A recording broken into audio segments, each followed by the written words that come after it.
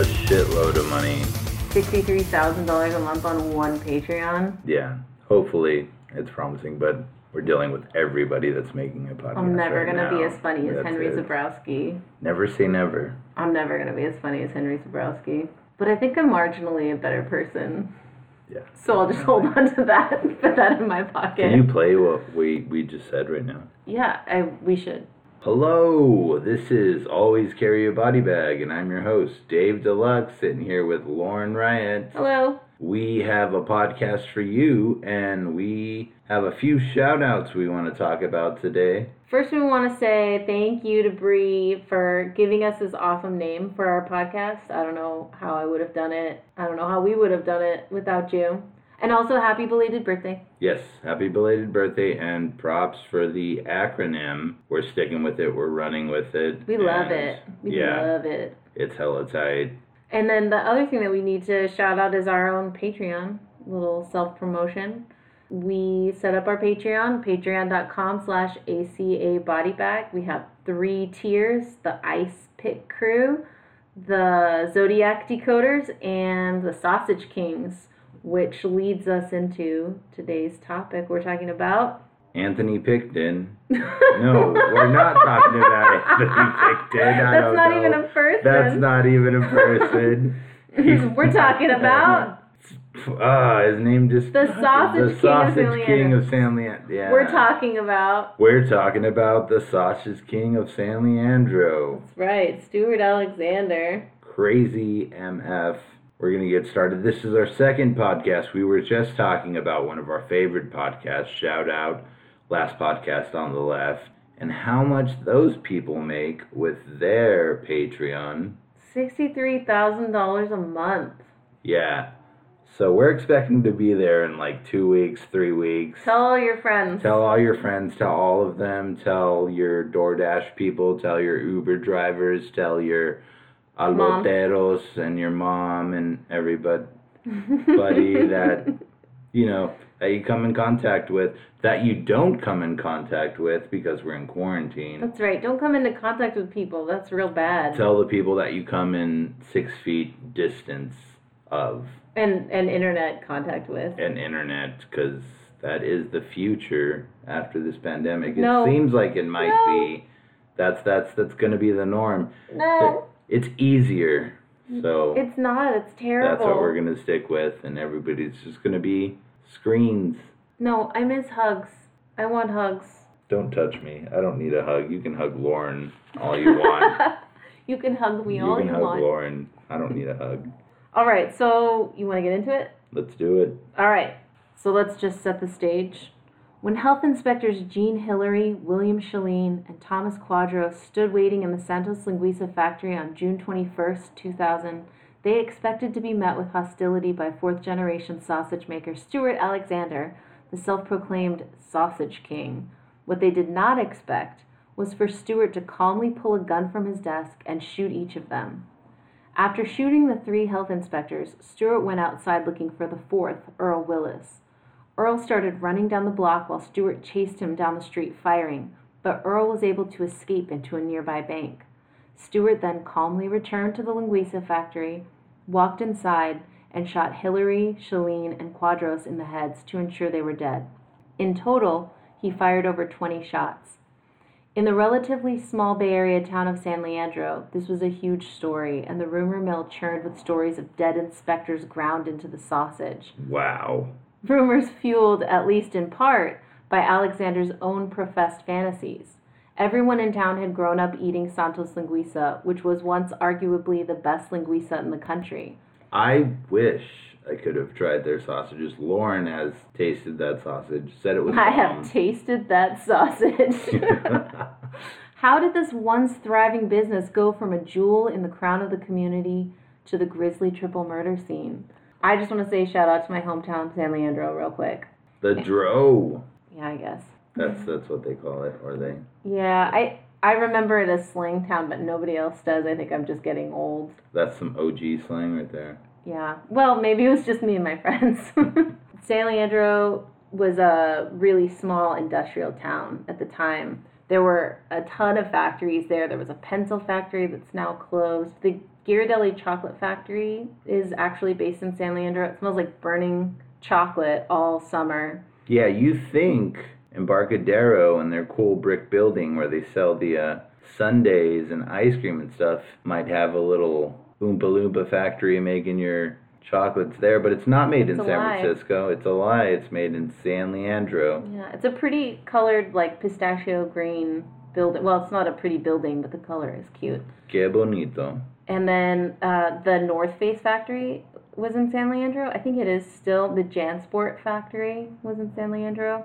It was a really industrial town with a lot of trains. You're not Bay Area if you don't have anything North Face. That's true. I'm not Bay Area. I don't have anything North Face. Also in San Leandro, there's a lot of meat production. The SAG meat plant, SAAG, SAG meat plant, and then there's is it Lunardi's? There's a 3 or 4 meat plants in San Leandro. On the border of San Leandro and Oakland, though, you can find the Dave meat plant. Your meat is only for me. Two. You're not allowed to sell your meat. I support you, babe, but that's going too far. So let's start with Stuart. Stuart Charles Alexander was born March 22nd, 1961. He was an Aries. He was born to Shirley May Perriott and Herman Tweedy Alexander, both Capricorns. Such a cute last name. Alexander? Tweedy. That was his dad's nickname.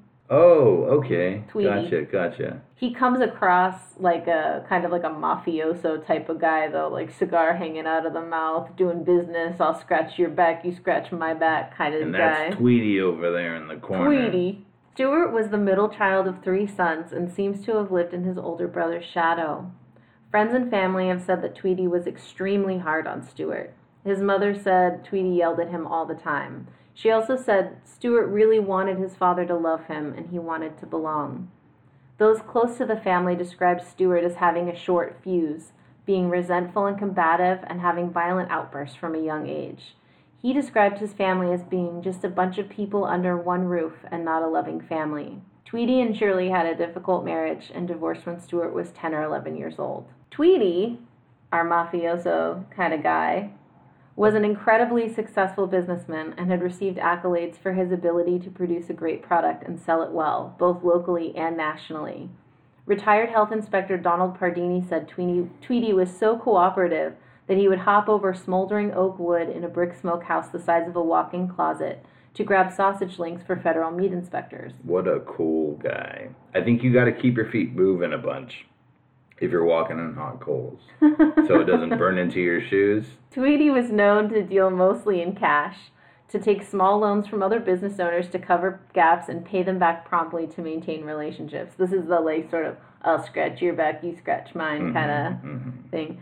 He was flexible and could navigate the struggles of running a small food production company and work with government agencies that were enforcing guidelines. Yeah, he's been doing it for a minute, so... Pardini described him as like the kind of person who, when he would come up against a new guideline from the government, he would figure out exactly what he needed to do to get it done and keep operating. And he wouldn't he wouldn't get stuck on how unfair it was. And that was really Stuart's downfall, was that he would get really fixated on the unfairness of it or how specifically he needed to do it and how that just seemed impossible to him. He couldn't overcome those hurdles. Seems like he didn't want to hear anything. Oh yeah, he didn't want to hear anything from anyone about anything. Tweedy had a cult of personality in San Leandro and people liked him a lot around town. It was his grandmother, Pia Santos, who founded the factory in 1921 with her husband Antonio in their basement. As it became successful, they took over the building next door to expand to a full factory operation, and everyone in the family worked there. Tweedy was the 3rd generation to run the factory, and throughout Stuart's childhood and teenage years, his life, like everyone else in the family, revolved around the factory's operations. Outwardly, Tweedy was known for donating to charities and participating in local events, but privately, to his ex-wife and sons Stuart and Stanley, he was known as a bully. Is that a surprise? This charismatic guy around town treats his family like shit? No, you hear that a bunch. To me, that would be a Sunday morning. Pretty norm. Stuart's older brother, Stephen Alexander, a Leo, had been Tweedy's golden child and heir to the family business. He was said to be good-looking, charismatic, and hardworking. Tweedy brought him in from an early age to show him the ropes, and anyone could see he was a natural. Sadly, he died in a motorcycle accident at age 18 in 1977 when he lost control of his motorcycle on Lake Chabot Road and hit an oncoming car head-on, 2 years before Stuart graduated high school. I drive Lake Chabot Road almost every day. Yeah. I wonder where the spot is where he went. People drive really fast on that road. Shirley May, Stuart and Stefan's mother, described their relationship as very close and said she didn't think he ever got over his brother's death. Stefan was the cool brother Stuart looked up to. She said they were inseparable. Stefan's death prompted Tweedy to begin grooming Stuart to take over, hiring him on at the factory. He was said to have little faith in Stuart to run the company and was frequently verbally abusive, telling him he'd never amount to anything. To him, Stuart could never do anything right.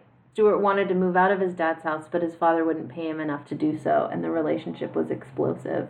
Yeah, see, that's how you get your sons to run a nice, tight-knit, well-run company. Treat them like shit. You treat them like shit, yeah. This is a thread that runs through a lot of these, murderer stories, that they had a parent who could really see that they were fucked up from an early age, but then instead of helping them not be fucked up, the parent just treats them like shit and tells them how awful they are, like Ed Kemper's mom. Mm-hmm. She's like, man, I think my kid might molest my other kids, so I'm gonna lock him in the basement and tell him what a piece of shit he is. Yeah. It's like the same thing. Yeah. It's like becomes a self-fulfilling prophecy. Tough love. No, that is not what tough love is. You have kids, you gotta love them, you gotta tell them they're the best, and they won't go out and shoot 4 people in the fucking head. Yeah, well, maybe don't tell them they're the best in that way that they get delusional about their abilities, but tell them that they're great and they're capable of doing good things, and then help them do those things. Just love them. At least, at a minimum. This is a low bar, right? Loving a kid. Stuart was also close with his younger brother, Stanley, a Taurus, and reportedly got in fights defending him in high school. No one had anything really nice to say about Stanley, but I didn't really think it was fair to trash him. You have brothers, though. Any fights that break out, brothers got your back. They can fuck you up, but nobody else can. This is a point of contention for me, that some people do not have their siblings back or shit talk their siblings, and it is the easiest way for me to end a friendship with someone is seeing them shit talk their sibling. Because if you'll talk about your sibling in a fucked up way where other people can hear, what will you do to me, your non-sibling? Yeah, I'm not down. No, definitely. We've talked about this before. Little ACAB fact. Lauren and I are only children. We are only children. Oh my gosh, you're sharing personal information. We don't have any siblings, and time after time I've seen brothers, I've seen sisters fight like UFC fighters, beating the crap out of each other, talking so much shit. But the moment somebody else does, it's on. You don't talk shit. I'm the only one that can do that. I'm over here like, that's your brother. Why are you doing something like that? Why are you talking to him like that? Yeah, but if you came for their brother. If I came from, it wouldn't be on. I don't have any siblings, so I don't know how that is, but that's how it is.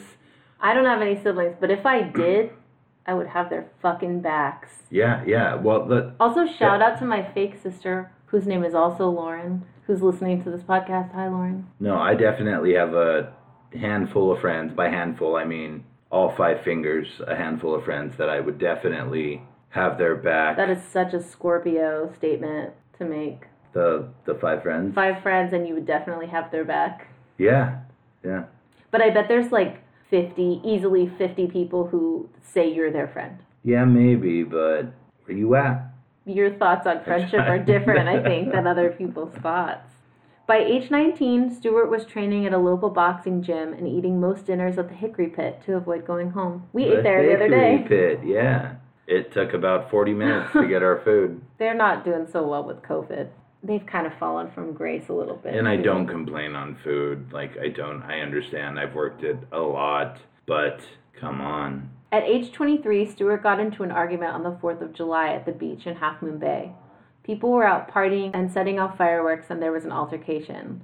In a rage, Stuart torched the pickup truck of one of the other partygoers.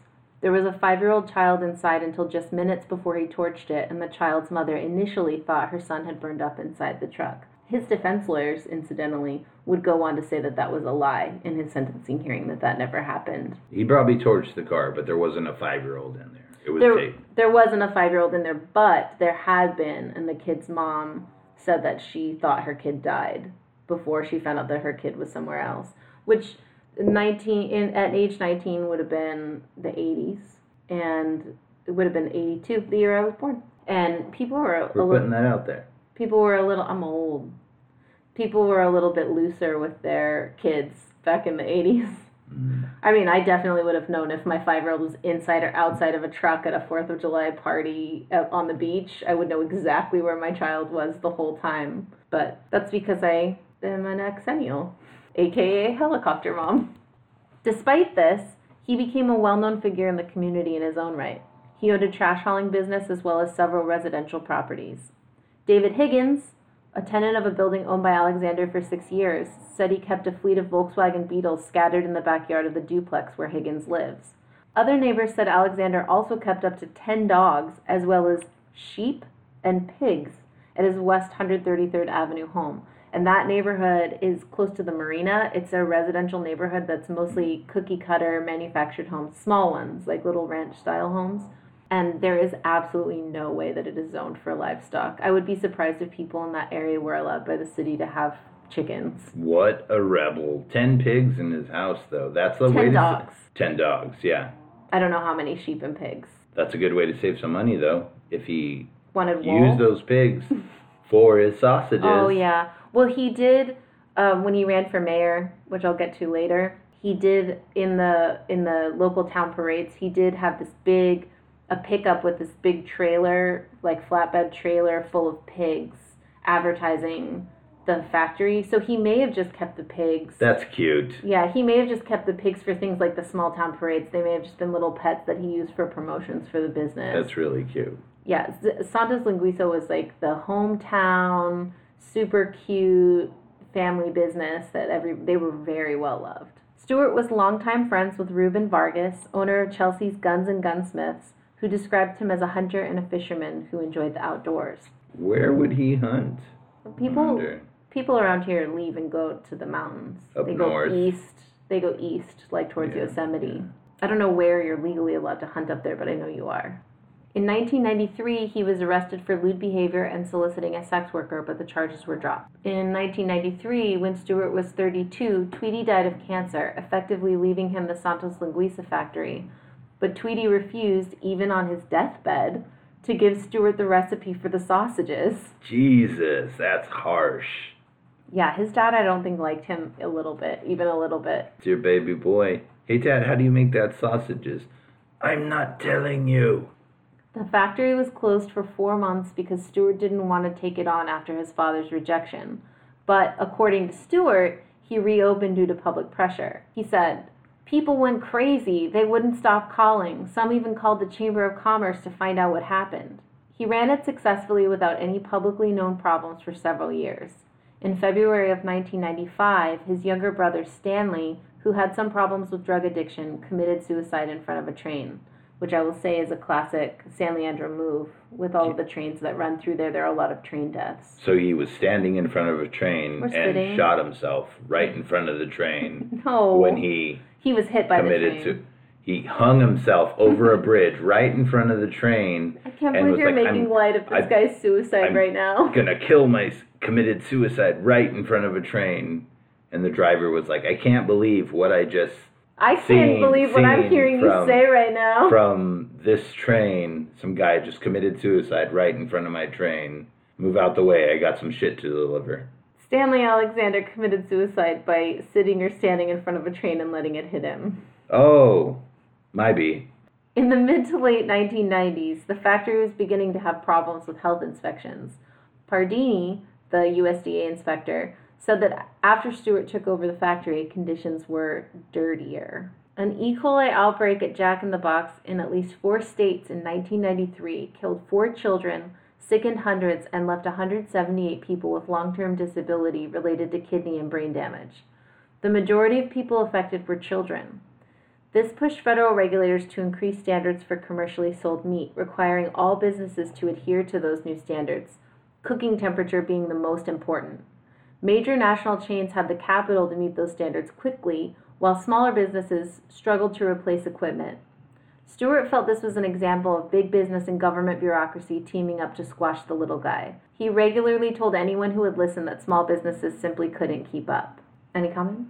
No, that's like how it goes. 140. You want to cook anything? Cook it to 140 and you're good to serve it to anybody you want and eat it. But sounds like a fucking slacker.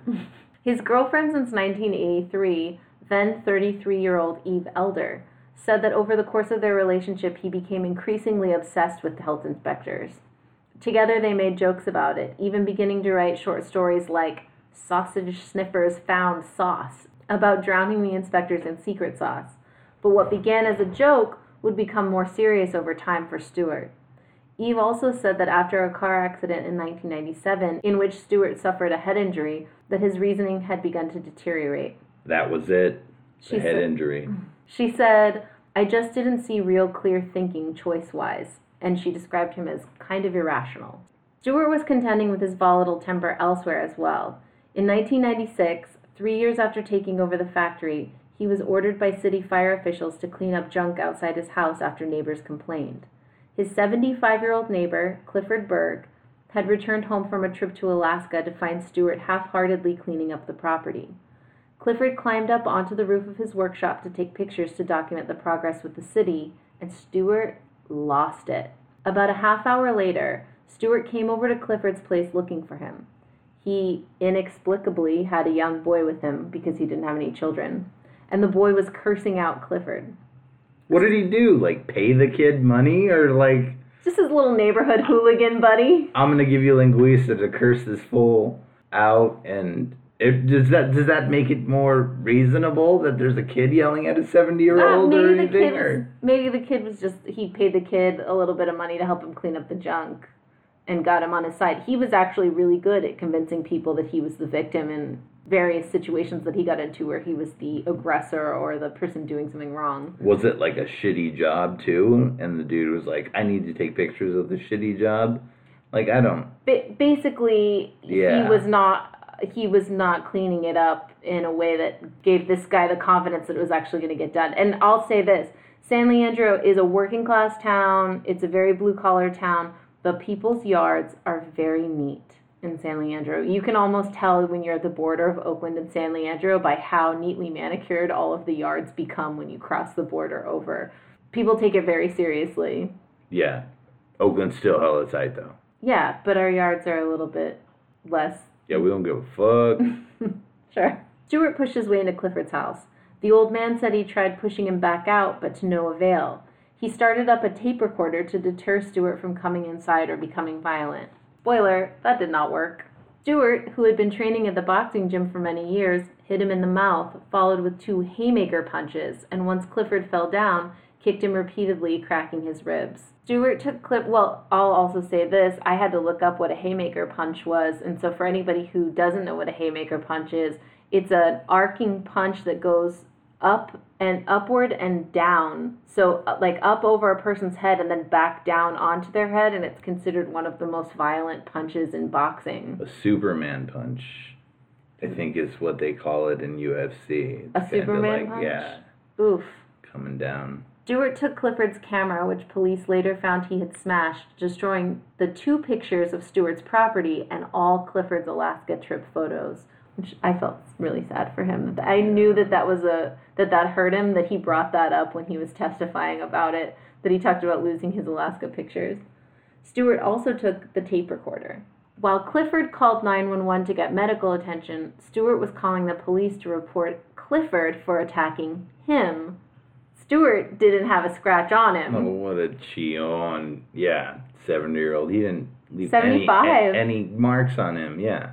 Police filed charges for the assault, but dropped them when Stuart agreed to pay Clifford $10,000 in a civil suit. Eve Elder left Alexander in 1997. Took her long enough. He responded by locking her out of their shared house he still owed her $40,000 for, so that she couldn't get her possessions. Wow. Nice guy. I think when you see an action like that from a guy, you know that he's been at a minimum emotionally and psychologically abusive, like the whole time. Yeah. Yeah. That doesn't just come out of nowhere. People don't just turn into assholes out of nowhere. He was probably a real asshole through their whole relationship. Well, his dad kind of seen an asshole incognito. Well, his dad had a public... He was like a covert narcissist in that way that he had this cultivated persona of being really charismatic. Everyone that knew him from the business thought he was the greatest guy. But then his ex-wife and his own kids just knew him as this absolute monster. Mm-hmm. And I'm glad they spoke out, too, and let people know. They mostly didn't. When they're talking about him, after he was dead and he couldn't whoop their ass anymore. Yeah, I mean, even when they talk about it, they're pretty vague about it. Like, he didn't show a lot of love. He was a little verbally abusive. He was hard on Stuart. He said, but then when they say what he said to Stuart, telling him he'd never amount to anything and things like that, it's like, you gotta fill in some blanks there that he was probably pretty nasty. In 1998, Stuart ran for mayor of San Leandro on an anti-establishment platform, at least in part because he felt it would give him the power to stop what he felt were attacks from government bureaucracy against small businesses. He hadn't just been coming up against food regulations he didn't like. He had been making building renovations without permits, parking his cars illegally, and leaving junk around his yard, attracting the notice of the building department, police department, and fire department, respectively. Once townsfolk found out about him beating his neighbor, he couldn't garner enough support. He finished third of 4 candidates. His loss may also have something to do with the fact that he tried to emulate his father's business style, taking loans from local people and businesses, but he struggled to pay them back and damaged relationships. I'm being generous when I say he struggled to pay them back. What people actually said was he took out loans and then didn't pay them back. Yeah. Emulating his father with this technique. Is that a thing? You can ask like a local business? Yeah. Hey, can you lend me some money? And when my company makes it back, I'll... Yeah, in a small town where you know everybody and you have to get some new equipment or... something, a contract falls through with the grocery store or whatever, you ask for a loan so you can pay your employees. And then if you're paying your loans back, people don't mind loaning you money. And apparently, from what I heard, Tweety didn't just pay the loans back. He paid them back with interest or like kicked down a little bit more to say thank you. So he was always maintaining those relationships. So then Stuart came in riding on the coattails of those created relationships and then just blew them up. Like, hey, remember my dad? He did this. Can I do the same thing? Sure, your dad was a good guy. Yeah, you might be too. Yeah, no. I mean, you have a company yourself. Is it not making enough money? Many of his creditors sued him during this time, and he filed for bankruptcy the same year. As his mayoral bid and again in 1999. Sometime in the late 90s, Stuart started up an on-again, off-again relationship with Charlotte Knapp, who he met one day picking up junk for his trash hauling business. She said that early on he was a lot of fun and could be friendly, caring, and generous, but he kept his emotions to himself and didn't display any tenderness. When she asked him why, she says he told her, "My parents never showed me any love." Oh, look at that. That's how you get them. Sad baby. Yeah. So I had a hard life. So you should love me a bunch. It may be that he was doing that, and it may be that he was just explaining why he was so closed off. I mean, he's clearly a dick, but in this instance, I don't know if it's like an example. This may be the most emotionally vulnerable he ever got. This may be his moment of just realness. That's his chance. Hey, I'm dumping your junk. Can I get your digits? This was into the relationship that he said that, though, not when he was trying to get her digits. Well, it said that he met her working for his business.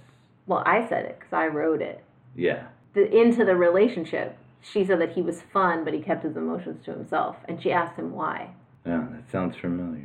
Yeah, it does sound familiar. Yeah. Okay, keep going. Despite being charged for beating Clifford Berg and outed for it publicly in 1998 during his mayoral campaign, and despite mounting pressure from health inspectors to upgrade the facility, the factory still had a great reputation and orders kept coming in, from local businesses to grocery store chains and even Domino's Pizza.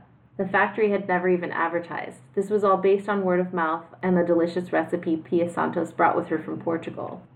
Stuart once said in a 1999 interview about the factory that their linguiça was the food you make friends with.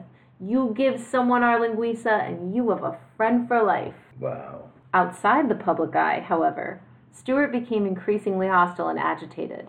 He told ex-girlfriend Charlotte Knapp, I'd like to kill them. If I did away with them, I would put them in the meat grinder and no one would know.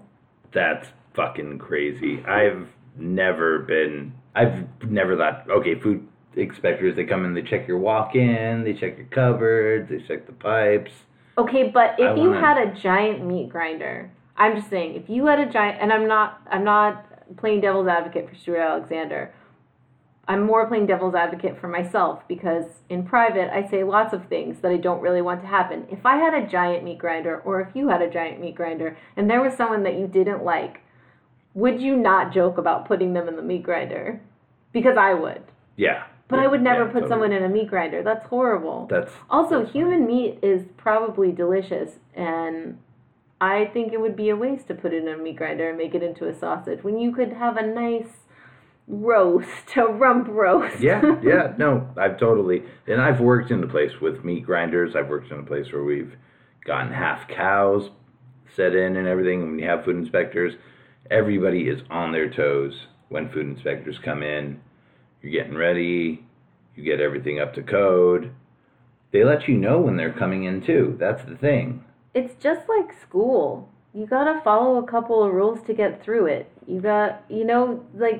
Life is full of these little hoops that we have to jump through, and health inspections aren't actually a big one. Because you don't want to have a business where you're giving people E. coli. You want to be clean enough to meet those standards anyway. Yeah. So it really isn't actually such, it sucks to have somebody scrutinizing you for a day, or in this case, USDA inspectors come every day to inspect. But you just kind of do it because you actually do want to meet the standards, because you care about your product and you care about the people consuming it. That's the thing. You think school stops at 12 years. People boss you the rest of your life. The rest of your life, there's always somebody above you checking your shit, your grades. It's me. Yeah. Yeah. That's it. Walking on eggshells over here. Oof. At this point, health inspectors were coming into the factory regularly to oversee conditions, cleanliness, and cooking temperatures. And Stuart felt this was harassment, even though this is a normal part of running a meat business. Yeah, it's inspectors. They come in once a year. No, they come in almost every day with the USDA. Every day. No, they don't check your shop every day. The USDA checks meat processing plants really frequently, and because he was always on the ropes with them, there were long stretches of time where he had daily inspections. I worked, shout out to Hottinger's Meat Company in Chino, California. Shout out, I'm dropping this. If you want some meat, hit them up. But I worked there, and we didn't get hit up as much as this case. Well, that's because this guy was gross. That's why, yeah, we met standards and we cleaned the shop tits. Yeah, it's interesting. One point of contention was cooking temperature. Stuart wanted to cook the sausage as the family always had, but health regulations stated that they needed to be cooked at least 140 degrees to prevent foodborne illness. Not only did Stuart not like being told what to do, he was concerned this would cause more shrinkage in a product sold by weight and lessen his profit margin. The new regulations required him to use new smokers that met modern health regulations, but he wanted to use the existing antiquated equipment. No one had ever been sick from a Santos Linguiça in almost 80 years, so why should he change the way things were done? Shout out to Santos Linguiça for never poisoning anybody with their delicious, delicious sausage. Yeah, if I had a time machine, this whole podcast is just making my mouth water. That's me. Yeah, and Lauren. Twice the factory was shut down and Stuart reopened it illegally, taking out loans to do so. And this is actually at least twice. This is twice that I was sure I could document in the research that I was doing. But I think it was actually more times he reopened illegally. And he was taking out loans. So the business is hemorrhaging money, and Stuart Alexander's stress is just escalating. Charlotte said, on many occasions he would go, bang, bang, bang, bang, and say the last bullet would be for himself. That's smart. To say he's going to kill people? No, that he's going to end himself after he kills people. Reverse the order. I'm going to pull a Ben Kissel. I'm going to say, flip it and reverse it. We're going to put this yet. 2 weeks before the murders, he told Charlotte he could get away with killing somebody because all he would have to do is call famous defense attorney Johnny Cochran, who represented O.J. Simpson, and plead insanity. I'm going to say he could have hired Milton Grimes. That was his specialty. Oh, yeah, yeah. Knapp also said that once when they were alone at the sausage factory, Alexander told her, I could do away with you and nobody would know. This is another example of I'm out. Him sounding like a shitty, abusive boyfriend, eh? Yeah. I mean, he had an apartment complex. He had a moving company. He would have been balling, but he would have lived decently. Just drop the sausage company if you can do it. Don't produce He thought he had to live up to his father's image. Grimy ass fucking pork.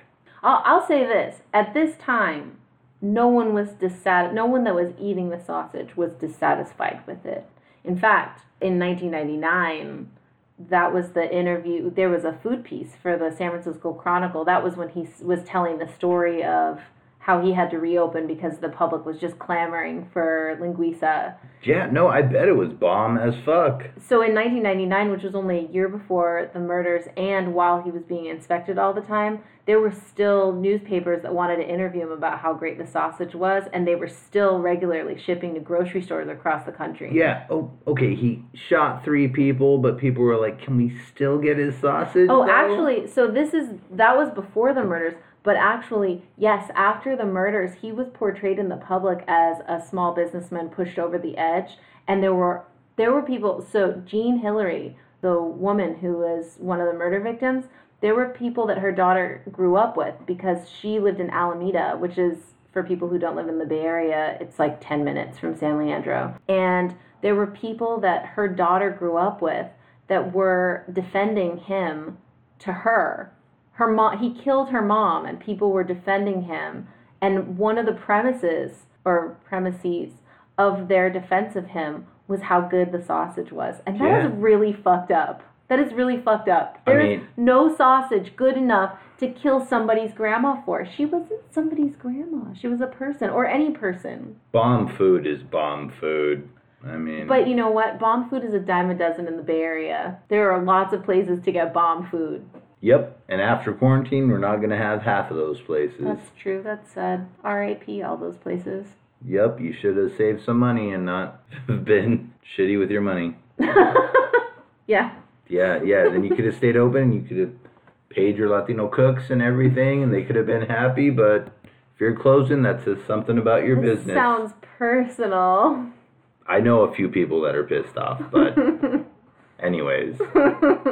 Stuart was given a January 2000 deadline to get up to code, and he shut his own plant down in defiance and posted a sign at the front of the factory. And I'm just going to say, this was not something he printed out on his computer. He went to a sign-making company and got a big, 5-foot sign printed and installed it in front. And it said, to all of our great customers, the USDA is coming into our plant, harassing my employees and me, and making it impossible to make our great product. Gee, if all meat plants could be in business for 79 years without one complaint, the meat inspectors would not have jobs. Therefore, we are taking legal action against them. And I am just going to say, they didn't have any complaints until Stuart took it over. And it just reminds me of Dr. Phil. I don't know if you remember this about Dr. Phil, but when somebody was having problems with everyone in their life, he'd go, you are the common denominator. And that's what I hear in my head when I think of Stuart being like, well, we never got a complaint in almost 80 years, and now we're getting all these complaints. And it's like, well, who's getting the complaints, though, Stuart? I mean, this is, I mean, this is straight not giving a fuck. It's not me, it's y'all. This is that, white entitlement, the, white man entitlement of, I can do no wrong. No one can tell me what to do. I'm a victim of everything that ever happens, including the consequences of my own terrible actions. I wonder how the people at fucking Kinko's were like, when he came with them, I want you to write this on a sign, this big, and put it out in front of my company. All right, well, there's going to be an extra fee because it's crazy. But we'll do it. I would have been like, fuck yeah, I'm writing this shit. Alexander started writing emails to friends saying things like, I'm gonna smoke 'em. I'm gonna shoot 'em execution style. Boom, boom. He started keeping guns in his desk at work, and he reopened the factory. Health Inspector Donald Pardini had been called in for daily inspections because younger inspectors were intimidated by Stuart. He came to the factory for inspections in April, 2 months prior to the murders. He saw 500 pounds of meat in bins that were slimy and smelled rancid. If I was a meat inspector back then, the young ones that were intimidated, I would have gotten shot a lot sooner than those 3 meat inspectors inside of there. I just think if I were a meat inspector at the Santos Linguiça factory, I would be like, I'm going to have to seize these sausages. These are unfit for public sale, and I'm definitely not taking them home to eat them. That's not happening. No, that'd be like a snarky little motherfucker. That guy didn't wash his hands, and he's grabbing those. They just pulled that off of the counter, and you just had chicken on there right before that. I'm going to have to take this sausage. I'm going to have to take this sausage. Oh, man, he would have been pissed. Yeah, he definitely would have shot me for stealing sausage. So Donald tagged the bins and ordered that they not be sold. And then he found a falsified sanitation report. So he shut the factory down. Yeah, that's a fuck up. That and the rotten meat. Yeah. He told Stuart it wasn't a big deal, that all he had to do was fix the issues and everything would be good. But Stuart lost it and cussed him out. Later in May, Stuart called the USDA to schedule an inspection so he could reopen. The facility was not even close to up to code. Pardini said there was mold on the ceiling and walls, rust on a cutting board used to debone pork butts, meat residue in the equipment, and aprons splattered with meat products hanging in a bathroom. And I'll also say this, I would still eat the sausage. I understand why it shouldn't be sold to the public, but it was really good, and I would still eat it. Yeah. I've eaten in some pretty dirty restaurants before. And it's bomb and I'm AF. Fine. But Pardini said he was happily surprised when he returned to Santos Linguiça the next day and found it was amazingly clean. He said, the plant looked great and ready to go. I felt we had turned a corner and Mr. Alexander was complying with our requirements. He described Alexander as being in a good mood. Stuart's mood shifted dramatically that day after Pardini tried to get him to commit to a time inspectors could return to check temperatures of sausage being smoked. Stuart silently walked into his office and brought back a camera, taking a picture of Pardini's face. Stuart said, "This is bullshit," and kicked Pardini out, calling him a trespasser. He accused Pardini of harassing him and ordered all of the inspectors on site to leave, saying they were trespassing. Pardini warned him as he left that kicking them out would nullify the entire inspection, and that would mean they couldn't reopen. Alexander then wrote him a letter accusing him of being unfair and demanding a new inspector for Santos Linguiça. Pardini refused to return to the plant until Alexander retracted the remarks and apologized, which of course never happened, and probably saved his life. Yeah, I'm not coming back to this fucking place. Pulling out cameras and shit. Yeah, that was his thing. He liked to put a camera on people's face and take a picture, which reminds me of people with their cell phones now. That's when you have a whole fucking factory. You have people packing sausages. You have people putting them in the tubes. We have to come back for one more thing, and he flips out. He didn't like being told what to do. People, you always have somebody coming in there. There are so many things that we endure under the system that are like truly, truly unfair. There's so many things that, including, I hate saying it, including white men. There are so many things that we endure that are actually unfair. But being held to a standard of cleanliness when you're serving food to people is like one of the least unfair things that we endure. Mm-hmm. And it's kind of embarrassing. I have this I want to say sympathy mortification because that's the phrase that I use, but it sounds like I'm sympathetic to it. What I really mean is that when someone does something that embarrassing, it gives me kind of a stomach ache for how awful it makes me feel to just watch them be such a embarrassing turd. And he's such a turd. Yeah. Is there another word for it? He's a turd. No, he's a turd motherfucker. But it's like Stuart had a timer. Okay, we're going to clean the place. It's going to be acceptable for food inspectors to come in. We're going to treat them nice. And then his timer stopped once they said that they were going to come back. And it was like, what? Like, your place is still going to be clean. You're probably still going to do the same type of maintenance that you've been doing for that. This is the thing, though. This is the thing that happens with men, where they feel already put out by having to be held to anyone else's standard at all. Yeah. And so they do this sort of bare minimum amount of work to catch up to the standard, but they still don't meet it. But they did this work, and they already resented having to do that work. And they felt like, well, it's good enough. And then as soon as somebody, like their girlfriend or their wife or some other woman or some authority figure, I may be personalizing this slightly, as soon as some other figure points out that they have not met the standard, they're able to, all of a sudden they go from 0 to 60 on their range, because they already felt like having to try at all was unfair. But this is the food police. They can fuck your shit up. You should know that. So why not just... And these are just such small hoops to go through. If you just comply, and I'm not saying you need to comply with actual police, but... Yeah, it's sort of like when you get a traffic ticket from a cop and you know that it's unfair, or you just really, like, you can't pay it or whatever. It's this fucked up situation, but you just pull over and you just stay really, really calm and you just handle the situation because it's the easiest way out of it.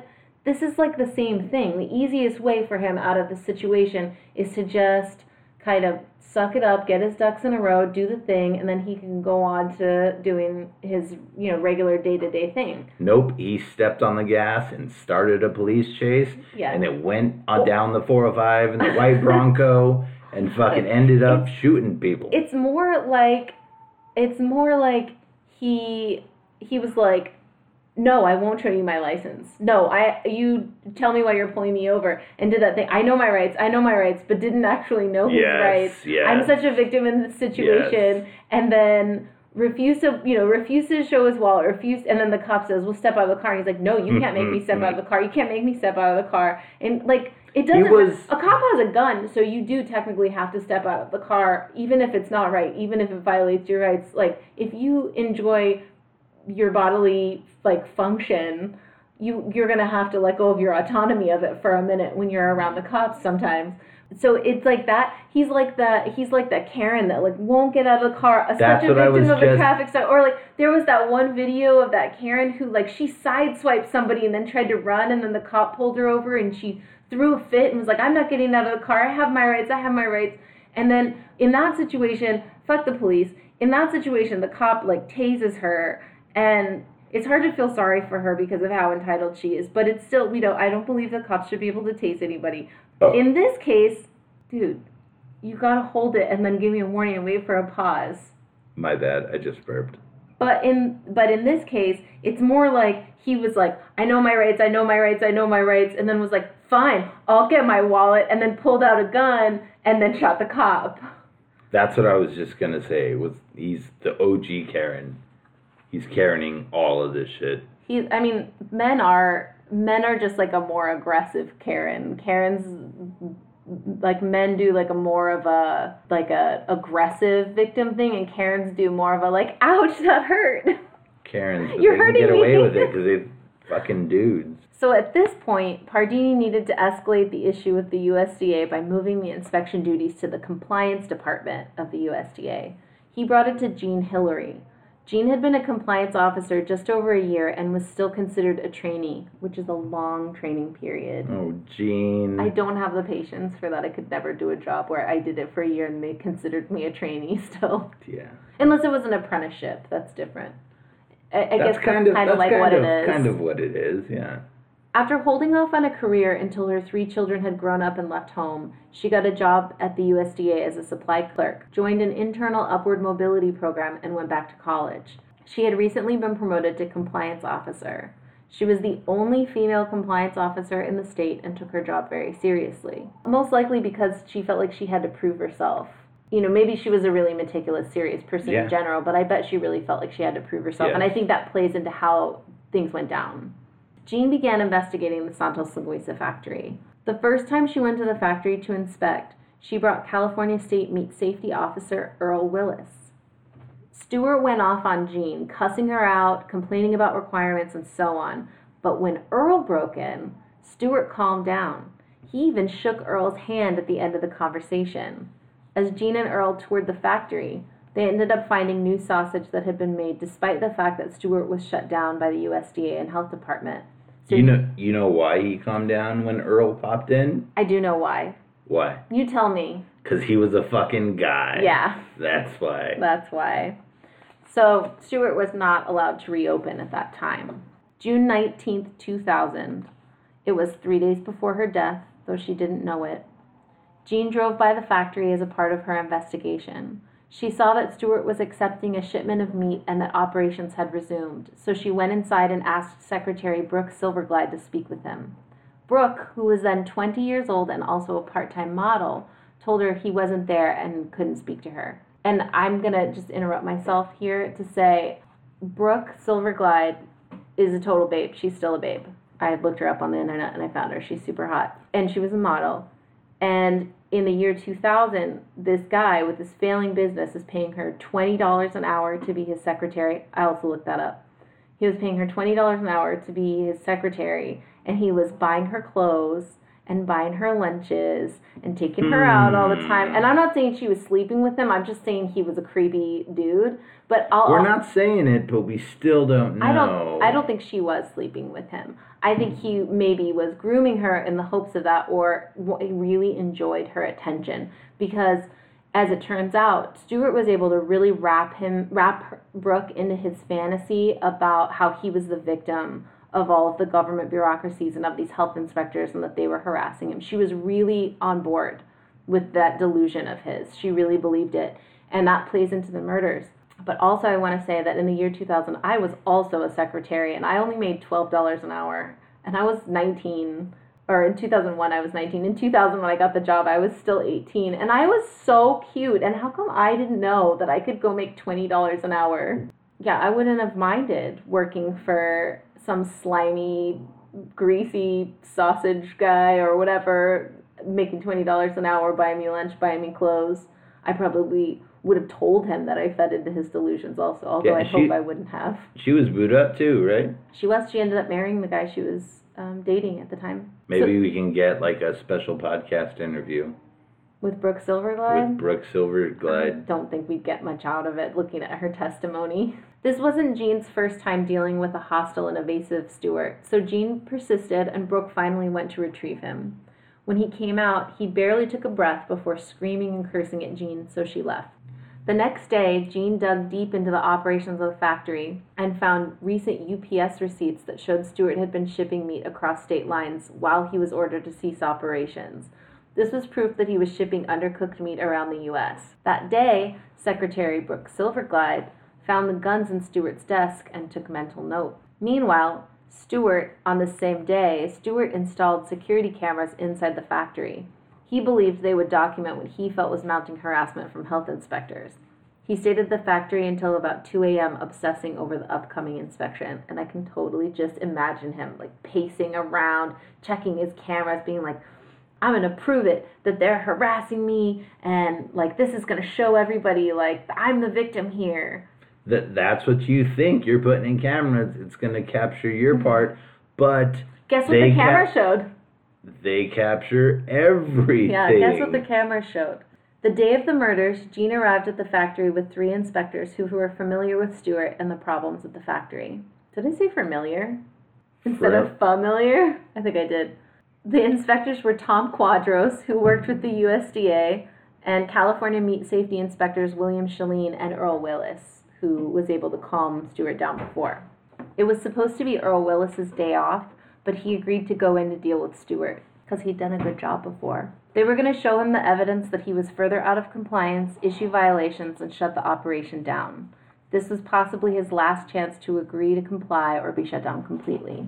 He was in big T, as my mom would say. My mom used to say that. Instead of saying you're in big trouble, my mom used to say, you're in big T. And that's how I knew it was really serious. I was really in trouble. She'd also say, you're skating on thin ice. My mom used to say, wait till we get home. Ooh, scary. I don't want to go home. But Stuart wasn't there, and neither was Secretary Brooke Silverglide. I think they were, I like to say her name, that's why I say the whole thing, Secretary Brooke Silverglide. She sounds like it sounds like a really cool, it's like a superhero or like some fancy lawyer or something like that. I think of like a film noir, like she's the secretary. There we go. Secretary Brooke Silverglide, she's the secretary to the detective. I think they were on a like little lunch date. I don't think they knew the inspectors were coming at that time, and they were out to lunch. And they were waiting, and inspectors were like, no, I'm going to wait for this motherfucker to get here. We have all day. I know he's trying to dodge us. It was something like that. Yeah. The inspectors got a tour through We got nothing but time. The inspectors got a tour through the factory by an elderly Portuguese butcher named Joe. Hi, Joe. And found out that Stuart had products ready to ship out with USDA inspected labels on them, though they had not been inspected or approved for sale. The inspectors waited over an hour and a half for Stuart to return and almost left at one point, but Earl said they'd already waited so long they might as well wait just a bit longer. Oof. It's your first bad call, and really your last one, Earl. Yeah. Down. His first bad call and his last bad call.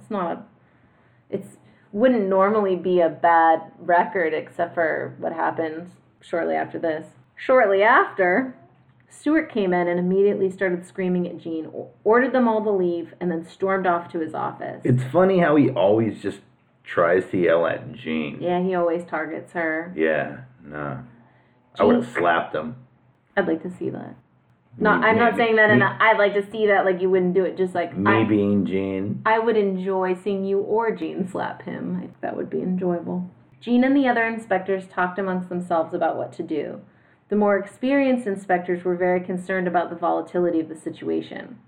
No shade to Jean. I think she really was trying hard to prove herself here. I think that she felt like if she let this tough case fail or ended up handing it over to somebody more senior to her, that it was going to be considered a sign that she couldn't do her job, and she really needed to stay strong and stay assertive and do her job and show them what she was capable of. Quadros called a supervisor, and the supervisor recommended he call San Leandro Police to request an officer to be present. So he stepped outside to do that and wait for the officer to arrive. Crazy. Stuart came back in with his camera and took pictures of the three remaining inspectors. Earl and William were taken off guard and just looked sort of awkward in the pictures, but Jean, never wavering, just smiled at the camera, refusing to be intimidated. So this was just a normal inspection, and homeboy rolls up with a camera, yelling at the female inspector, trying to take pictures, getting in their face. He's got to make it wild. He's got to take it up too many notches. This happens to every restaurant, every people that are dealing with food. God damn.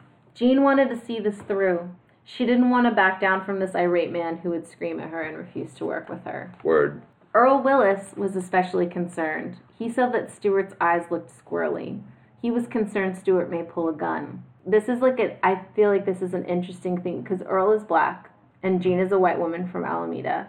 Jean, not believing Stuart would actually shoot the gun, told Earl that would be good because as federal officers, he'd be committing a crime by pulling a gun on them and be arrested. And I feel like this is the place where I think a lot of times people of color have a better read on what white people's shady level is. Yeah. And it's also a very white woman thing to be like, well, I'm a federal inspector, and if he pulls a gun on me, that he's going to be on the wrong side of the law. Yeah. And it's like, he's already on the wrong side of the law, and he clearly doesn't give a shit. Yeah. So that's not necessarily any protection for you, Jean. Yeah, well, me being me, I've had a gun pulled on me a few times in my life, and you would think, yeah, no, he's not crazy enough to do shit like that, but he was, and he went there. It'd be like, no, we're safe because we're food inspectors, and this is what normally happens. But dealing with a psychopath like Stuart, it's just scary as fuck. Yeah, well, Earl clearly had a good read on Stuart. He had the best read on the situation. Yeah. And he didn't want to be there anymore. He didn't want to be in the situation at all. He wanted to leave. He wanted them all to leave. And he argued voraciously for them to leave. And Jean wouldn't budge. And so they agreed, the 3 inspectors inside, William, Jean, and Earl, agreed that Earl should go outside and relieve Tom, who was waiting for the police, so that he could feel more comfortable to wait outside to be out of this really hostile situation. None of the inspectors knew that that call to police was treated as low priority and was not going to be answered. Fuck. Yeah, the cops were not coming. Well, that's the cops, and that will probably still happen today. I mean, the cops are not really here to protect you, sorry, to burst your bubble. Stuart walked back to his office and called police himself, and he said that inspectors were trespassing and he wanted police to remove them. That call was also treated as low priority and no officer was immediately dispatched. And I also find this interesting that dispatch, it's a small town. Dispatch receives 2 calls about one situation where people are saying this is getting heated and dangerous, and it's still listed as a low priority. What are the priorities? What else is going on in San Leandro that's more important than that? San Leandro really is not. There's not a lot of action. When Stuart was back by his office, the inspectors could overhear Brooke yelling. I mean, this is to the point that Earl could hear Brooke yelling, because that's the only reason we have the story. Brooke Silverstein? Brooke Silverglide. Silverglide. She's yelling, how come they're here again? They're trespassing and things like that. And she also had testified that she really didn't like the inspectors coming in because it would irritate Stuart and then he would be really upset. And she just really didn't like to see him upset. And she felt like if they just didn't come in and hassle him, that he wouldn't get upset. That's something that a little sugar baby secretary would say for... To be fair to Brooke, let's not come down on her so hard. She was 20 years old, and this is probably her first serious job. She's making good money. This guy's taking good care of her. I don't think that we should imply that she's a sugar baby, even though maybe he was grooming her to be that way. I don't think that we should... I don't think that's fair without evidence. Okay. Brooke is back there talking to Stuart, and she's egging him on. When you're upset about something being unfair and someone else comes in and tells you, oh, this is so unfair, I can't believe this is happening, it makes things worse. Whereas if someone comes and goes, man, this sucks and it is unfair, but we got to just deal with the situation, that's the kind of thing that calms a person down. Brooke did not have the foresight or emotional maturity to do that in the situation. And that sucks because 3 people are about to die. Yeah, you're holding it down for your business, your owner and everything. It feels like you're in the right. She then suggests to Stuart that in cases of trespassing, a person can fire a warning shot. And she suggested that maybe he'd do that. So Brooke is thinking, trespassing, that's a thing that happens on ranches.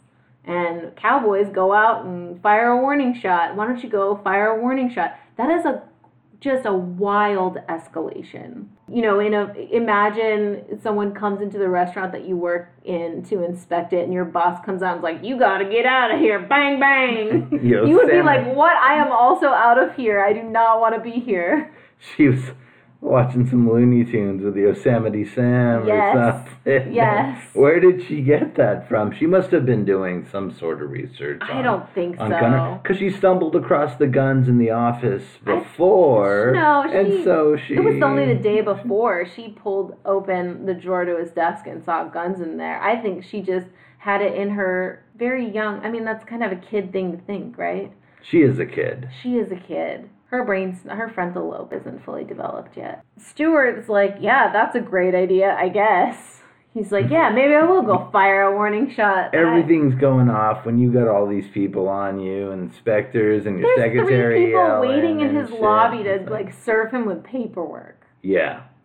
They're not yelling at him. No, I'm not saying that the crazy dude was in the right. He goes to his desk, and then he calmly retrieves his guns. And he walks out to where they are, and he shoots them. He fired on them several times, and each one of them crumpled to the floor.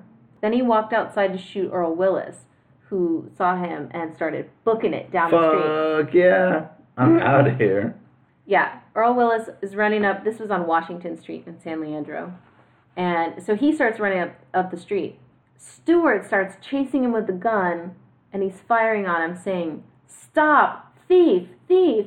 Which, again, I want to go back to this race issue of this white guy chasing a black man down the street, falsely accusing him of theft and firing on him because he is thinking that this is going to let him no one's going to intervene on him. if he's firing on a black man who's perceived as a thief, which is wrong on how many levels? Like, it's not cool to shoot people for stealing stuff because people's lives are more valuable than stuff. We could start there. Yeah. Also, like, this is peak white privilege, right? I can chase this person down the street for my own benefit. Like, I can attack this person, and all I have to do, because they're black, is give people the idea that they may be a criminal, even though I'm the criminal. This guy. And people will protect me and allow me to murder him. Stuart's running down the street, chasing Earl, shouting, "Stop thief," and just shooting indiscriminately. But either his gun jammed or it ran out of bullets, and Earl was able to duck into a nearby bank. It probably did, because there was 20 shots fired. Well, he's not done shooting. Stuart calmly walked back to the Linguiça factory and shot each of the remaining inspectors in the head. Surveillance video showed Jean was still moving up until he shot her in the head. God damn. After the murder, Stuart walked outside, closed the roll-down security gate to the factory, and sat down. When a police officer walked up, incidentally an old high school classmate of his, he said, "I'm the guy you want," and put his hands behind his back. The officer was confused at first, but did handcuff him. Meanwhile, when Secretary Brooke Silverglide heard shots fired, she was in the office, in the back office at the factory. What was she doing in the back office during this whole time? Just sitting there watching these shots pop off? She didn't watch them. Hearing these shots pop off. I'm about to tell you. She kicked out a window screen, climbed out the back window, got in her car, called her boyfriend, and drove home. She later testified that she was afraid he would shoot her as the only witness. Okay. She didn't go out to check and see if someone needed an ambulance. I'm not going to say she instigated it, but she participated in escalating the situation, and then she fucking cut. Again, what we were talking about earlier. She's a child. If you're saying she's... Yeah, that's exactly what I was going to say. She's a baby. But she's 20, and I think... I'm not saying she's responsible for it. She's a little shady. This is some shit. Like, you know what I mean? Like, I'm going to get into the consequences that she faced for this. I don't really think that these consequences were especially fair. And I don't think that I would push for I wouldn't push for any legal consequences for her. But I do think that on some level, this is the thing. She acted wrongly. I see you like chewing on your thumb, trying to wait for me to finish talking. She acted wrongly. And I think that there is some level of accountability for how she acted that she should deal with, so that as she goes into other situations in her life, she doesn't act that way again. That doesn't mean that I think that she should be sued or criminally responsible, or anyone should say that she started this or that it's her fault. Obviously, it's not her fault. Again, 20 years old, scared. They can wipe themselves clean. Good-looking people can get away with a lot. She didn't get away. In fact, Is she doing jail time? Did she do any jail time after this? No, but I said I'd tell you the consequences that she faced.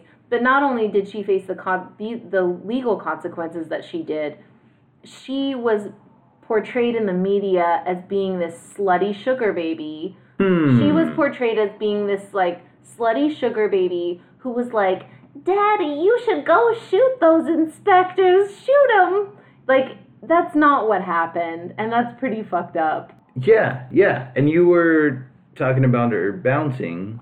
Yeah, she just cut. Through the window. Yeah. And on some level, I do understand that. You hear guns. There's a primal urge 20 for years survival. Old is... You gotta hit the deck.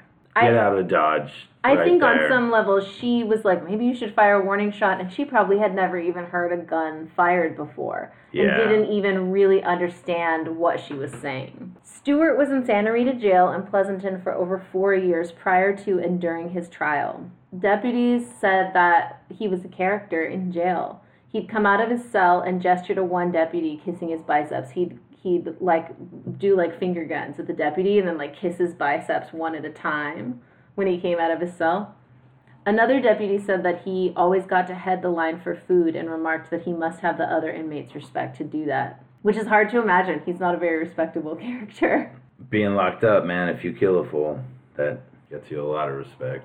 In 2002, while Stuart was awaiting trial, William Shalene's daughter filed a wrongful death suit, winning a $3 million verdict from Stuart and settling a month later with Secretary Brooke Silverglide for $245,000.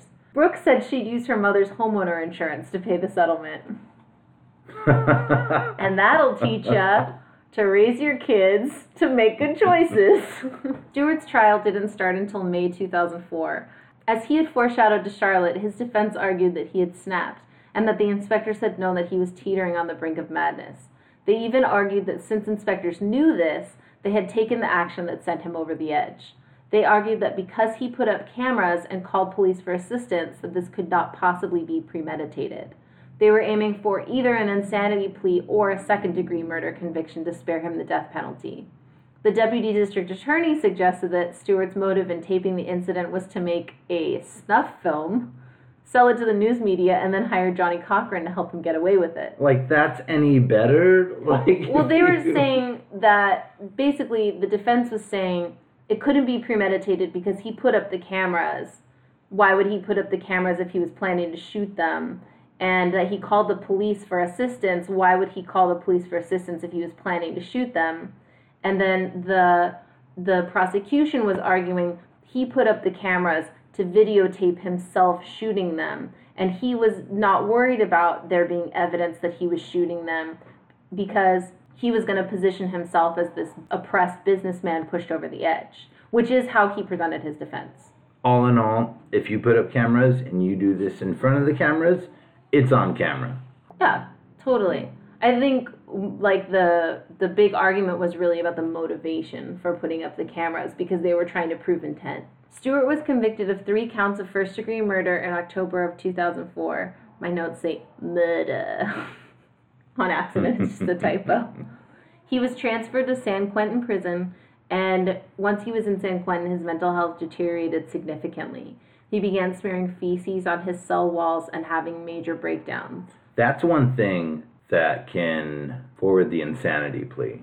It's been said people shit in their hands in the court and throw feces around the courtroom and stuff like that. Yeah, but it still can get him an insanity plea. No, it can't because he's already been convicted. So when he was in jail at Santa Rita, he was doing his like performance cool guy thing, and he was fine. And he actually looked like himself throughout trial. Then once he was convicted, before his sentencing, he was transferred to San Quentin. Mm-hmm. All of a sudden, he's in San Quentin. His mental health just takes this massive nosedive. But what I'm saying is that doesn't happen. Is that like he went crazy when he was in jail and started throwing feces around? Never thrown feces around his whole entire life. Of course that happens. Okay. No, that happens. I mean, that happens in prison all the time. Prison destroys people's mental health. And he moved from thinking that he might not be convicted and being in a county jail to moving into one of the most notorious prisons on the West Coast, if not the nation. Of course, but okay. So what I'm saying is he went from thinking things might be okay. He really thought that he had defense, just like he thought the whole time that he was going to convince everybody that he was being harassed. He really thought through all of the hardships that he felt like he was enduring with the health inspectors, he thought that one day someone was going to see that he was really the victim in all of this and they were really the antagonists. And so when he got up against that wall that they were like, we will shut you down permanently. You have violated the law too many ways, too many times, and we're going to shut you down permanently. Once he came up against that wall, that was when he shot them. Then he goes to jail and he's on trial and he's got these 4 years. That's a very long time to be in jail. Yeah. But he's still doing okay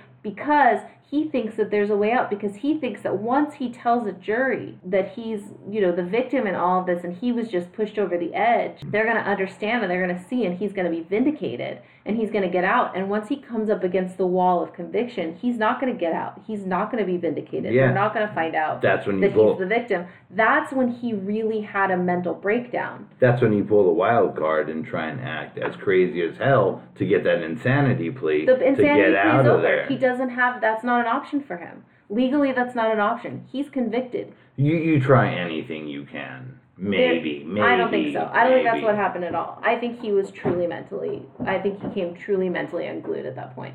There's no evidence to believe that he thought that there would be any legal benefit to it at Everything was hard with his girlfriends and beating up the old guy and everything like that. But when this happens, I feel like it was like a last attempt to maybe grasp something that can probably. I could not disagree with you more. People who are in prison frequently have mental breakdowns and they have behaviors like smearing feces on the wall. For some people, that is a political choice that they make, like the hunger strikers in the Bobby Sands hunger strike. But for many people, prison is a barbaric place. People are treated very badly. People come in and they're not doing well and they get worse. Yeah. In this instance, there's no evidence to believe that he was faking it or this was some type of a ploy. He was convicted. He wasn't getting out of being convicted. There's no amount of craziness was going to save him from anything at this point. He's suicidal. He's being. Whoa, okay. Well, then the bottom line, there's nothing else. So why not just throw feces around? I don't think that's it either. I don't think that's it either. I think he was truly having a breakdown because, again, he finally hit the wall where he was not going to be vindicated like he had always expected. Yeah, okay. And then he has his sentencing, and that's going to be several months. So he was convicted in October of 2004, and then he had to move into the sentencing phase of his trial. He wasn't sentenced until February. Stuart was convicted of 3 counts of first-degree murder in October 2004. He's transferred to San Quentin prison, and his mental health deteriorates. He's put on suicide watch at this point, and he's prescribed antipsychotics. He's being interviewed or seen and treated by prison psychologists regularly, and he's in a very, very bad place. This is something that is corroborated by everyone. The prosecution, it was actually the one of the reasons that I would say for sure this is not a ploy is it's the district attorney in the interview that is like he was struggling. He went to a really bad place. He started smearing feces on the walls of his cell. He started being seen by prison psychologists. He was prescribed antipsychotics. That was actually the district attorney. So if that benefited him in any way, the district attorney wouldn't be talking about it. Oh, yeah. Not a ploy at all, yeah. He's put on these antipsychotics. Antipsychotics have pretty extreme side effects, and a lot of them have to do with health. One of the side effects that you can see visibly is that in this short period of time from October to February, Stuart goes from being a really thin person to being a real big guy. And that in the span of like 5 months. His weight shifts by, I would guess, something close to 70 pounds. He gained a lot of weight from the antipsychotics. His skin looks different. His general demeanor is different. He's it's kind of weird to say. He's like shinier and greasier, and he just looks sicker. He doesn't look good. And then he is reporting to his defense attorneys that he's having all of these other health side effects from the antipsychotics. In February, he's sentenced to death by lethal injection. His suicide watch started from pretty much when he got into San Quentin until he died in December of that year. In February, he was sentenced to death by lethal injection, and then on December 27th, he died of a pulmonary embolism. And it's kind of implied by his defense attorneys that his failing health in having to do with being on antipsychotics played a role in that pulmonary embolism. I can't say. I didn't do the autopsy, and I'm not a doctor. But anyway, in my notes I say he had noticeably gained weight and generally looked bad. He just looked bad, but there was a huge change from when he was in the trial portion to when he was in the sentencing portion. A couple of other notes about Stuart Alexander. Under questioning by prosecution during trial, his ex-girlfriend Charlotte Knapp said she didn't like him anymore. She said he videotaped the two of them one night when they had sex in his office and then showed the videotape to friends. She said he had assured her at the time that the surveillance camera in his office wasn't working, and she hadn't given him permission to tape their lovemaking or show the tape to anyone.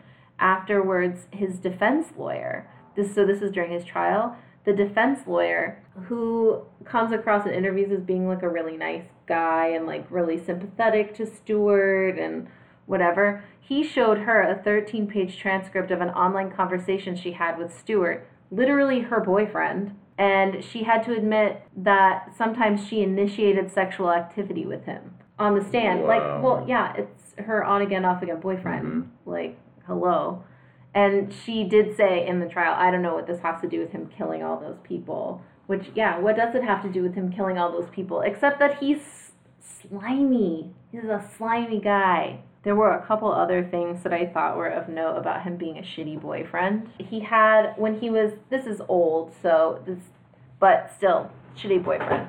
When he was 19, he had a girlfriend who was 15 years old, and they were having sex. And she said that she avoided his father because his father was always yelling at him. She didn't want to go over to their house because Tweety was always yelling at Stuart. She was scared. So she would sneak into his bedroom window, and sometimes they would both sneak out off the balcony when his dad came home because they just didn't want to see his dad. That's how nasty his dad was.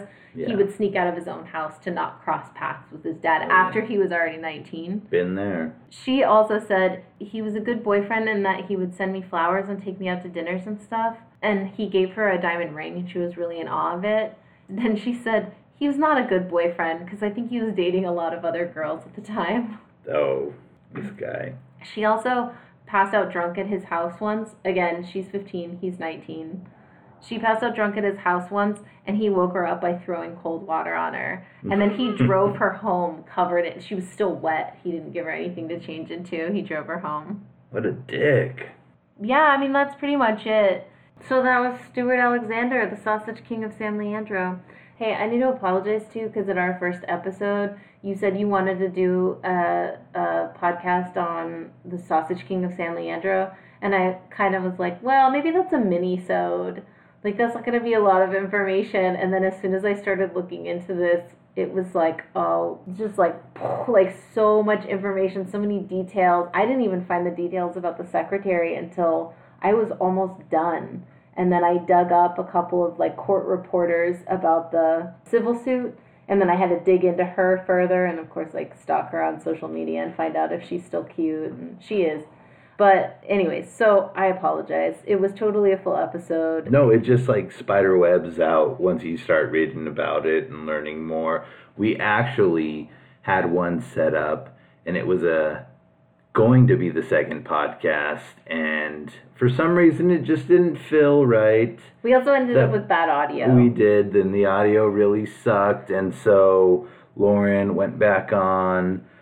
Did more research. She did more research and found out a bit more about it and more about the secretary. And so let me give my sources for everything. As far as I know, there are no books written about this. I couldn't find anything. There are 2 episodes of documentary style shows. One I was able to watch, one I was not. The one I was able to watch was Fatal Encounters. It's season 1, episode 3, I think. Feel free to watch it. It's a dramatic retelling. It has Jean Hillary's daughter in it, which I feel like is nice because there's some focus on the victims here. They don't focus on the other inspectors too much, but I'll tell you that William Chalene was supposed to have had a very close relationship with his kids, and Tom Quadros was a volunteer baseball coach and umpire. They were all these inspectors were in their 50s, and so they had lives and families, and most of them had grandkids, I think. I don't know. I feel a lot for Jean, and I don't know if listeners felt a lot, but I was like, why did she have to die? She did a lot, and it's so hard for women to break into jobs of this caliber, the glass ceiling and everything, and I was just like, oh man, like she was just starting out, she tried so hard, and she got that position, and then she worked so hard for that position. Yeah. She had waited so long in her life to have something for herself, to have a career for herself, and she finally was getting some success, and then this happens. I'll also say about Jean, she was a volunteer swim instructor throughout her children's childhoods. Wow. And she was really well known in the community with all the local kids, to the point that other people's kids also called her mom. Oh. Yeah. I know. Yeah. Brutal. So while I was researching this, I came across a lot of people throughout history that have called themselves sausage kings. It turns out that's like a whole thing. There's even this big festival in Austin, Texas, called the Sausage Kings of Austin, where there's like a cook-off. But also, it turns out sausages and people who make them get wrapped up in murder what seems like a statistically unusual amount of the time. And so we have some more. This is the first of an ongoing series about Sausage Kings. We're probably going to find new cases, so I don't want to say we're just going to run them all together. But we have a few in the works. And one of them is Adolf Lutger, is I believe how you pronounce his name. He was the Sausage King of Chicago, and he murdered his wife in the factory. So that is going to be a case that we're going to cover. That's interesting. Don't look it up. Give me a minute to do the research. And then there was the Sausage King in Russia who was murdered with a crossbow. We're going to cover that. Yeah. Is there a German Sausage King, There's a German Sausage King. He doesn't, as far as I know, he doesn't have any murders tied to him, but he does have some criminal enterprise. So we might cover the Russian Sausage King case is still open. It's a somewhat cold case. There's still suspects that they're looking for. Not a lot of details yet. So maybe we'll tie those two together. And then we have our first big case in the works. He is not referred to as a Sausage King, but I feel like he really falls into this category. Robert Willie Pickton. Yes. And so just today, I got my first book to start research on this. I already know a little bit about the case. I'm hoping that we can talk to some folks and give a little bit of an inside scoop about what it was like in Vancouver at the time. So we'll be pulling that together in the upcoming weeks for you. We're also going to try and get some bonus content on the Patreon. Shout out Patreon, patreon.com/ACA Body Bag. Our tiers are super cheap. Even when I was making them, Patreon said, you should make these cost more money. And I said, no. I said, no, Patreon. Yeah, we feel ya, and we just want to give you some really cool shit to listen to for not a lot of money. And what we're sending out, it's not going to be generally food-oriented, but for now, there's some butchers in there, so it's really fun to talk about. But we want to hit everything. Yeah, we've got all kinds of things in the works, and not any real amount of time to do any of it, but we'll just keep plugging away at it. I have too many books. It turns out I have way too many books. I frequently purge when I say frequently, I mean frequently to me, every few years. I purge my books, and I still have too many books when it's all done.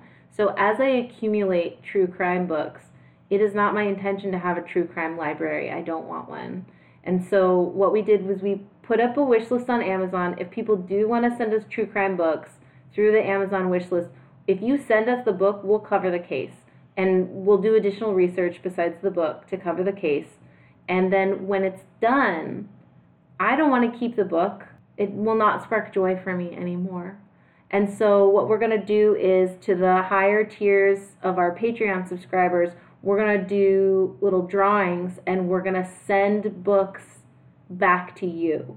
We will sign the books personally. It's not like an autograph. We're just going to write you a cute note. I'll draw maybe a little picture. He draws pretty cute pictures. Stick figure or something. You should draw him an alligator. I like the way you draw alligators. There we go. I'll draw an alligator. Yeah.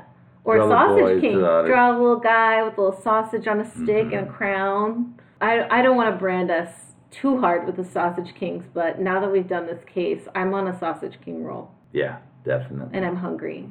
So you can find us on Twitter at... Always carry a body bag. You can find us on Twitter at... You always pop out this... You can find us... ACABB. No. Oh my gosh. You can find us on Twitter at ACA Body Bag. You can find us on Instagram at ACA Body Bag. You can find us on Patreon at patreon.com/ACA Body Bag. You can write us an email at ACA Body Bag @gmail.com. Okay, I'm going to remember that from now on. All right. Thank you for listening. Magusta Linguisa. Hail, Chris Dorner.